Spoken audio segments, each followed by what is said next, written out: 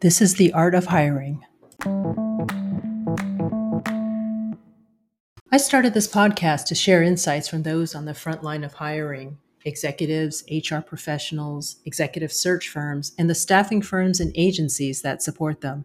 There are so many aspects of hiring and so many different things that shape the dynamics of hiring. There is something so cool about the collective insights from those involved. I thought it'd be interesting to hear from people who have their finger on the pulse of hiring in today's climate. I'm Christine Kuhl, and this is The Art of Hiring.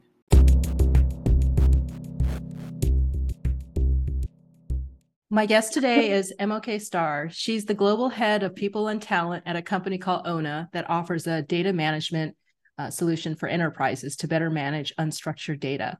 I had a chance to work with Emoke this past year, and I was so impressed by the company.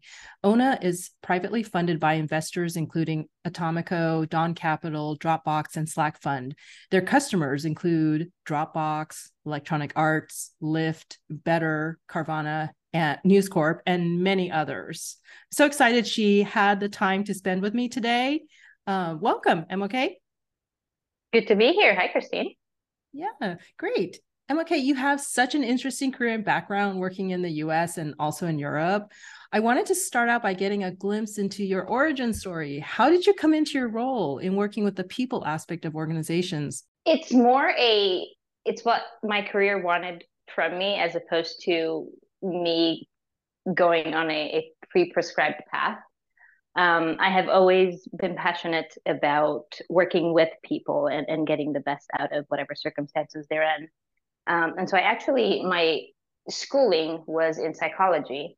And then through moving in a couple of countries, I actually ended up in an HR role completely by accident.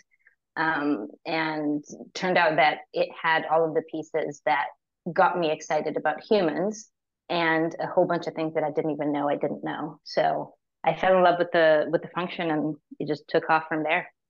That's so great to hear. You know, it's so funny that you said you kind of fell into this and that is what your career wanted, where, wanted you to go. I've heard this now from more than one person that I've had the chance to interview. So for this podcast, so it's super interesting. How did the psychology background figure in then? How has that helped you in, working with people? Is it a better understanding of motivations and behaviors and things like that? I think there's a little bit of that. There's a lot of obviously what attracted me to psychology is probably similar skills and attitudes that make me happy about doing what I do in HR. But certainly there's a lot of years of education into motivations and what makes humans the way that they are and how can you make them better, happier, whatever it is that, or how can you create frameworks around them that makes them better, happier. And the combination of those two, I think, has helped me tremendously in my career. It's interesting because I feel the same way about recruiting. Since I'm on the recruiting side, I love the psychology of it, and I love that the psychology and using that to better connect, with my candidates and whoever I'm speaking with. So I totally understand how you use that to kind of channel that into your career. So it's great to hear. What do you love most about your role? That's an impossible to answer question. Um, I love those little moments. So backing up a little bit, I see HR, the function, as um, in service of the business, right? So we exist so that the business is set up for success, whatever that means in terms of the actual day-to-day job, whether that's talent acquisition, whether that's performance enablement frameworks, whether that's a better workplace for the humans that work for you. That is all in service of the business being successful, right? And so what I love most about my job in the people function is that moment when you can see that a thing that you just rolled out, a project, a something that you just did lights a little light bulb in somebody's mind and they are now better able to, I don't know, understand their role, better able to delight the customer that they happen to be talking to, better able to um, feel successful in what they're building for their careers. Those are the moments, and how you get there is different in every case. Yeah, it's so dynamic, and your passion for this is, probably what, contributes to your success in this role. So for my listeners out there, you're joining me today from Europe, where you're based now. And I remember Onna had opened its first office in Barcelona, though. So its first office in Barcelona, and that was in 2016. I know there's a timeline calendar on your website as well. And then but in 2018, then the New York office was open. Post-pandemic, then last summer, I read, I think it was a post that you had done, or I had read on the company website, that Onna had gone digital first and that there was no more office. So I do know there are companies that are 100% remote and some that don't even have headquarters locations. So does this mean no more physical offices for Onna? It does indeed. That's exactly what it means. So what went into that decision? How did the employees take that? How did you manage the transition? It was probably one of the most fun and most rewarding projects that I've gotten to work on through my career. And it's mostly because we had gotten to the point where every other company I imagine got to during COVID and towards the end of it, where the old wasn't going to work anymore, but the new wasn't clear at all. And so after a couple of attempts and probably failures of trying to figure it out in the executive room of this is what we're going to do and this is going to be fantastic and everybody's going to be happy about it, it became very clear that that's not the way to come up with the optimal solution. So instead, what we did is we pulled together project teams from the entire company where the entire making of the sausage, for lack of a better expression, was done in partnership with every single employee. So groups of employees had representatives in the project team. And then we would get into project team meetings a couple times a week where we would figure out everything from do we want offices or not, and all the way down to which software we were going to use for communication, what is going to be our, I don't know, document management process and policy. And every single detail, we got together, we figured it out. The employee representatives went back to the groups that they were representing. They discussed, they came back with feedback. So to answer your question of how did the employees take it, they didn't. We worked on it together. So it was one of those things where we decided and we're going to stick with it. And for better or worse, it is our baby and we believe it.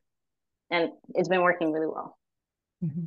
That's great. That's a really great approach to have done it that way. Have you used this approach also for other initiatives at the company? I always work with employees. I have never done something quite to this extent where literally every employee was pulled in for the entirety of the project, and certainly not something that would have this huge of an impact, because going from we're sitting in offices and to we are now a fully remote company, that is an incredibly impactful change. So if you're going to do it, in my experience, you better do it with the people that are impacted by it directly. At some point, I think maybe in the beginning of the pandemic, people were getting really zoomed out too, where everything was remote, everything was online, everything was a video meeting. I don't know if you saw or felt the same thing. I mean, that's a big deal to not have an office anymore where people could come in and see others.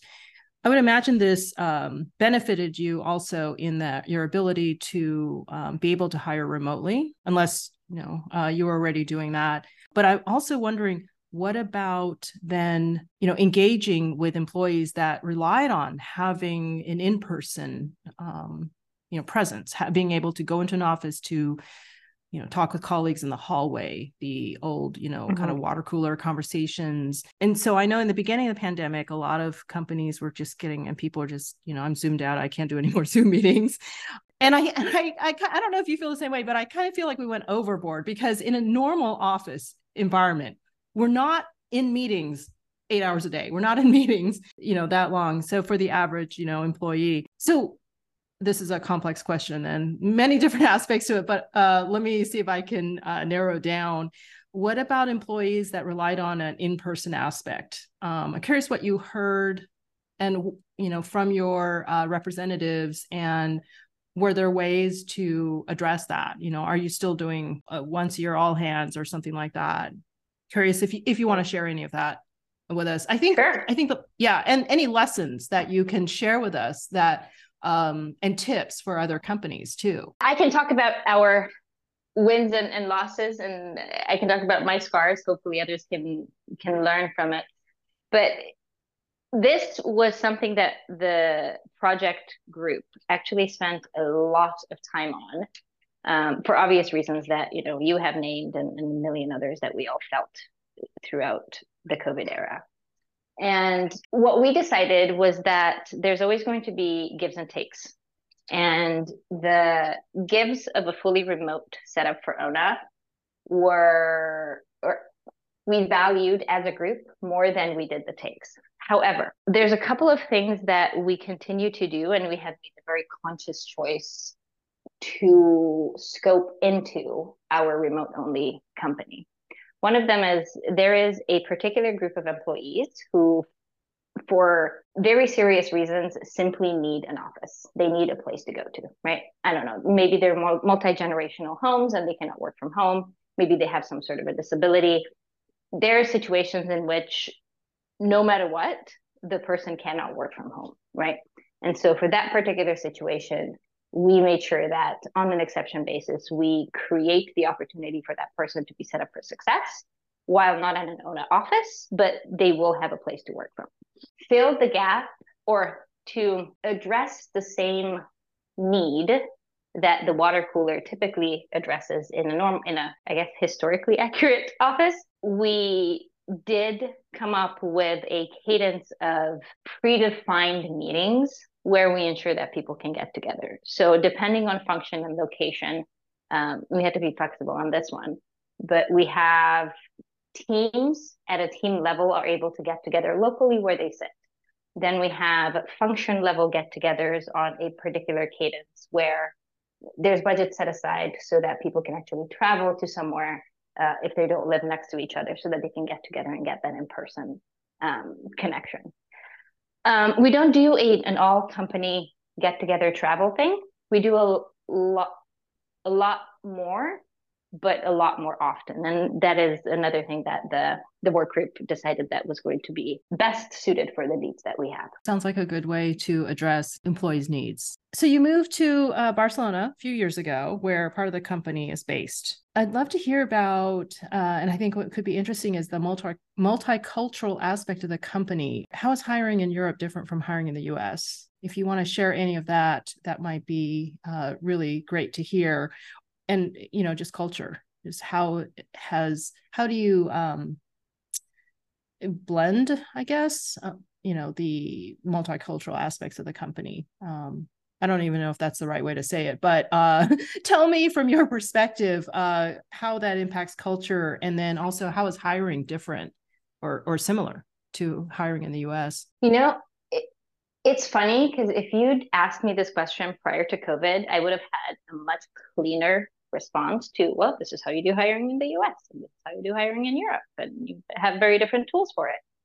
But if you ask me, in a very fortunate downstream effect of COVID, it is becoming a lot more this is a global talent marketplace, and people tend to interview and hire and be hired very similarly, regardless of where they currently are. So from that perspective, I love what COVID has done, because people have moved around. And then Onna, from its inception, was an incredibly international company. Like you alluded to earlier, it was founded in Barcelona, but it was founded by somebody who had grown up in Morocco, and he did his education in the US, and he was living in Barcelona. So he kind of, by being the person that he is, he and the founding team, they kind of started this imprint on the company that continued to just multiply. So today we have people across Europe and the US, but culturally and from the perspective of background, we have probably as many worlds as we have souls in the company. So it's fun, and it gives for a an incredibly open and diverse environment to exist in. And honestly, it also provides us with a lot of different perspectives when solutioning or when problem solving. I know that from experience, I started in talent acquisition just like yourself. So I know that throughout the interview process, for example, not only you as a company are interviewing people, but people are also interviewing you. Is this an environment that's going to make me happy? Is this a place where I feel like I can be myself while I invest minimum 8 hours a day, et cetera, et cetera? And so this has always been one of the things that tends to attract. We were talking about hiring also. Hiring in Europe and hiring in the US. You mentioned that you found that at the end of the day, people are interviewing similarly, or they're all humans at the end of the day. We're all human. And maybe that's where having your background in psychology and kind of leveraging that really helps. That there's probably more similarities that people have than differences. But tell us more about hiring before COVID and hiring after COVID. How's that impacted? So my perspective on this could be colored by my experience. So before COVID, I tended to work with or be around much larger companies. So that there's some color in my response to this one. But it almost feels like pre-COVID, it was a very well-defined, nice, in a box. Most anyone who's in the business at that time could easily talk about in the US. I don't know. In the US, people value work a lot more than they value other things. In the US, it's a lot more competitive. Some of the, I'm sure everybody has seen the memes or the make fun of jokes about Europe, about how nobody in Europe works, et cetera, et cetera. So there were these things that were just generally, for better or worse, accepted as being like that. I feel like COVID released a lot of that, if not all of it. We all proved that we can work remotely. We all proved that productivity is not tied to a chair or to number of hours spent in a chair. People have moved around. I think at least half of the people that are working for Onna now and previous companies that I was at during COVID have just relocated. So it's a lot more about people thinking hard about what works for them in their situation for the long-term career that they are building intentionally for themselves, and a lot less about I sit in this particular part of the world, therefore this is my, I don't know, business culture. I think that people had to adapt then during COVID. And just thinking back to, productivity, think back to what you just said, productivity is not tied to sitting in this chair, how many hours I work. Thinking that it probably hit hardest in companies, they relied on and they required everyone to be in an office for certain hours, in a high tech company. I don't mean in a company where the business, a bank or something where business is open from 8 to 5. But in high tech company, I think that it caused those leaders then to have to adapt to, well, I can't see everybody sitting here. I'm going to have to rely on other ways to measure productivity, and also rely on and trust the employees that I've hired. Right? I think a lot of people have had to reframe the way that they think about trust on the teams, and what are the outcomes that we're driving, and what is just the busy work, and do hours really matter, or do we care about results? And I think it was in many, many ways a very beneficial few years for the way that we think about managing humans and being human at work. What about hiring in Europe? Is that different from hiring in the US in general? There's Yes the and process no. is still the same. Yeah. The process is the same. I think, especially for tech workers, it tends to be very similar. Like I said, we exist in a digital world, and in a digital world, it doesn't matter much where you sit. Um, Now, it is true that Europe is just differently set up. So the social networks and even the legal frameworks that create everything that is a workplace, make it different a little bit. But once you adjust for those simple things, um, people really just want a workplace where they can be themselves and do some good work and feel good about what they contributed. This leads actually to one of my questions, which is about inclusion. We talked about diversity a bit. What about, let's talk about inclusion also. This is a good thing. And it's beneficial. Tell us about your perspective on that, how inclusion has impacted and been beneficial, to companies. What's your view on that? There's no longer a barrier when it comes to physical offices. So I can't remember the exact number, but there was a very, very statistically significant increase in physical disability hires in this period. Yeah, that makes sense. And that's good that there's some good things that came out of going remote. I think I think I've spent most of my career remote, although I have been in offices. I've had jobs where I've gone into offices, and I just think back to one where I had a commute every day. It was for in-house recruiting, and it was hard for me because I don't eat out often.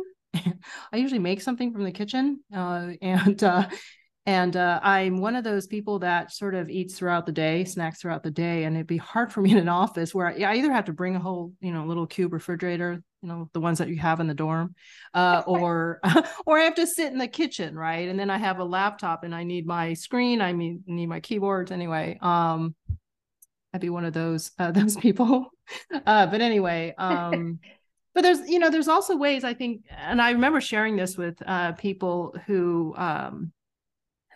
colleagues who said, yeah, I don't know what to do now that we're 100% remote. I don't go into an office. I don't have that, that timeline, where I can close the laptop and go, oh, okay, it's end of the day, right?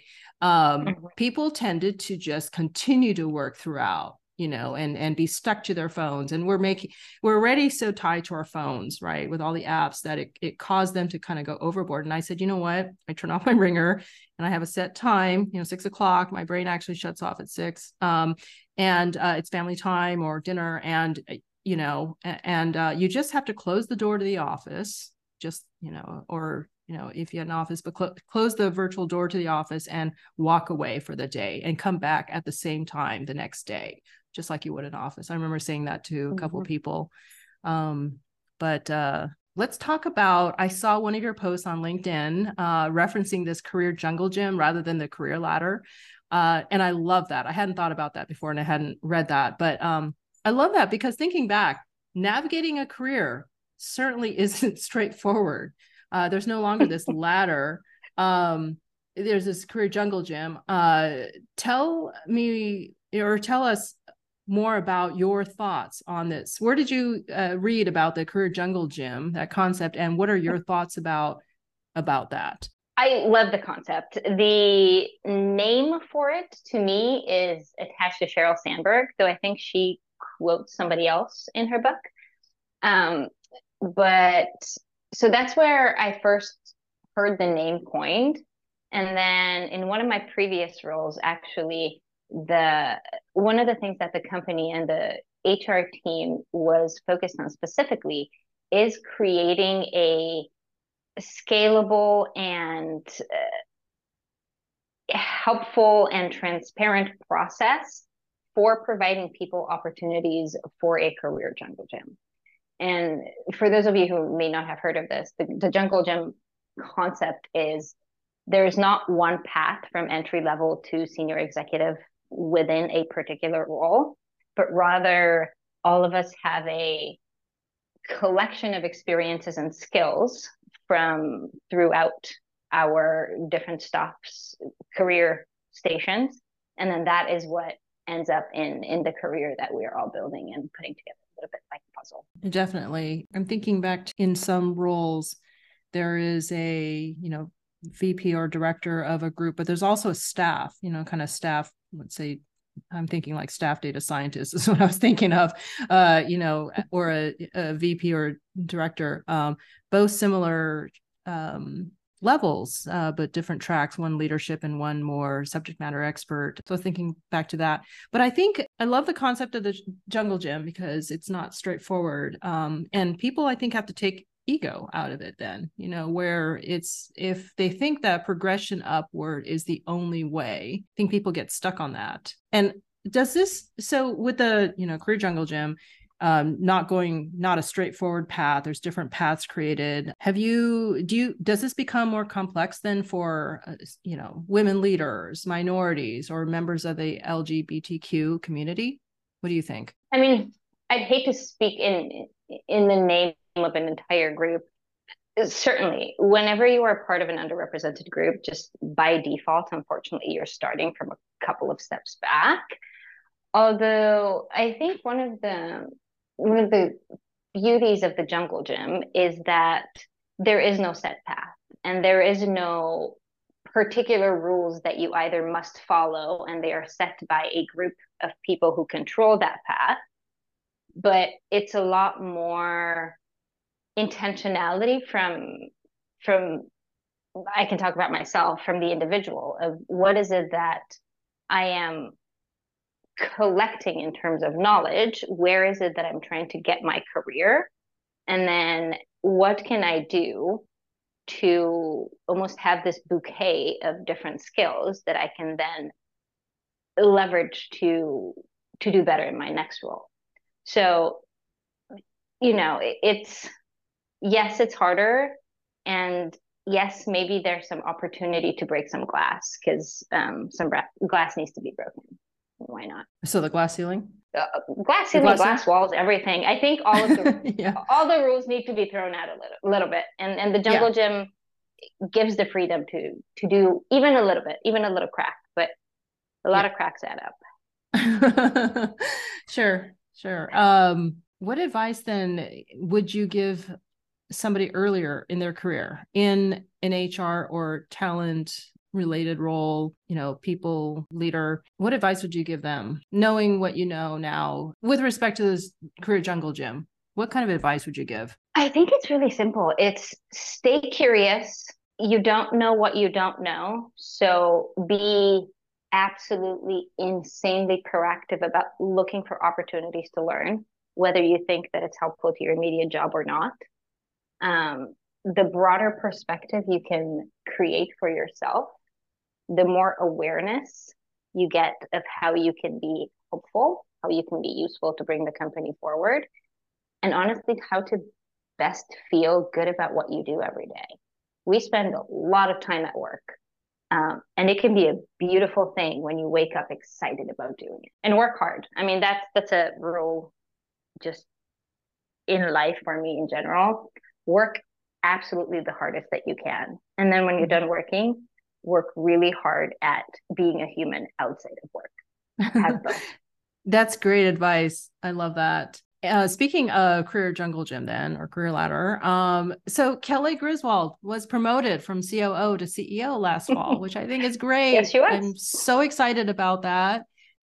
How do you think that's going to impact your ability to hire? So first of all, congratulations to Kelly. I don't know that I've officially in a podcast or anywhere congratulated her.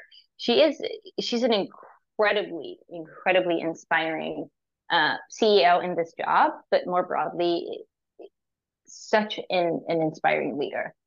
But one of the things that I have noticed in the past, I don't know, 5 more acutely, but really 10 years in the talent market, is that the generation that is coming in, who tend to be on the earlier in career side of their lives, they're a lot more aware of what they want from a workplace and a lot more vocal about those things. And so we're already, I mean, Kelly has been in her role not even a year, and we're already getting some feedback both from existing employees but also from people in the market, in the hiring market, that they're looking for a company that embraces inclusion and diversity in an actual way, not just on paper. And when they check out our website, the fact that our leadership team looks the way that it does, this sends the message that Onna is one of those companies. Or, we have existing employees who um, literally put it in our employee survey of how incredibly inspiring is that they see someone who looks like themselves up in the leadership office. And I mean, if you look at Kelly's background, she's not a typical, this makes sense for her that it would happen right here, right now, et cetera, et cetera. So the fact that she is as inspiring as she is, and she is the human that she is. I mean, you've met Kelly. Um, she's just Absolutely. incredibly human. She is a massively strategic, successful CEO, but is equally massively human. And so that combination tends to attract people who care about where they work. Absolutely. And the other thing to note also is the promoting from within. I mean, Absolutely. uh, yeah, and I've noticed that you guys do a lot of that, which is great to have done that. I've worked with other companies too that are earlier stage, and one of the things that I hear from candidates in any role, entering any role, is, well, how's what's the company's track record in promoting from within? I think people hear that a lot, and there's probably a lot of times when it doesn't actually come to fruition. And I love working with companies that actually do what they say they're going to do, because once I've completed my project for the company and helping them to hire a key person or into a key role is, I don't typically, have any insight into what happens after that, but it's great to see when companies do promote from within. So have you found promoting from within also to be one of those things that's attracted and been appealing? I don't know that I can say yes in a measurable way. I know that in being in HR for as long as I have, and in being the type of HR leader that reads survey responses and comments and then really digests them if they positive or negative. And so one of the things that has consistently been in top 5 care abouts throughout my career is career development, right? For people. When you ask what is it that motivates you in the workplace, career development is one of them. And really, it's because we are all managing careers, right? We show up at work because we have, we have families to take care of, we have bills to pay, et cetera, et cetera. People are going to think about their careers much, much, much beyond their immediate job. And so, as an HR leader, the way that I see my role in that is I have a valuable human who is choosing to work for us, who is choosing to show up every single day and do their best work to make my company successful. The least I can do is create the opportunity for that person to build towards that broader career. And if there's an opportunity inside Onna, absolutely, I'm going to try to find somebody for an intern. Absolutely. That's such valuable insight. Is there any other big takeaway for listeners that you have that you want to leave us with? Not super philosophically insightful, but I do think with every bone in my body that the next era for everything that has to do with HR and people and talent acquisition, everything that follows the shakeup of COVID, I think is an amazing opportunity for all of us to rewrite the rules and to create the workplaces and environments in which we spend so much time every single day into something that can make us happy and something that can make us excited to wake up and start doing every weekday. Definitely. Definitely. That's great thought to leave us with as we wrap up. How do the listeners get into contact with you if anyone would like to? Over LinkedIn? I'm on LinkedIn. Yes. I am Yep. on LinkedIn, yes. And I am happy to be in contact with anybody who chooses to. Thank you so much, Emoke. It's been great talking with you as always, and appreciate your time. You too. Thank you for having me.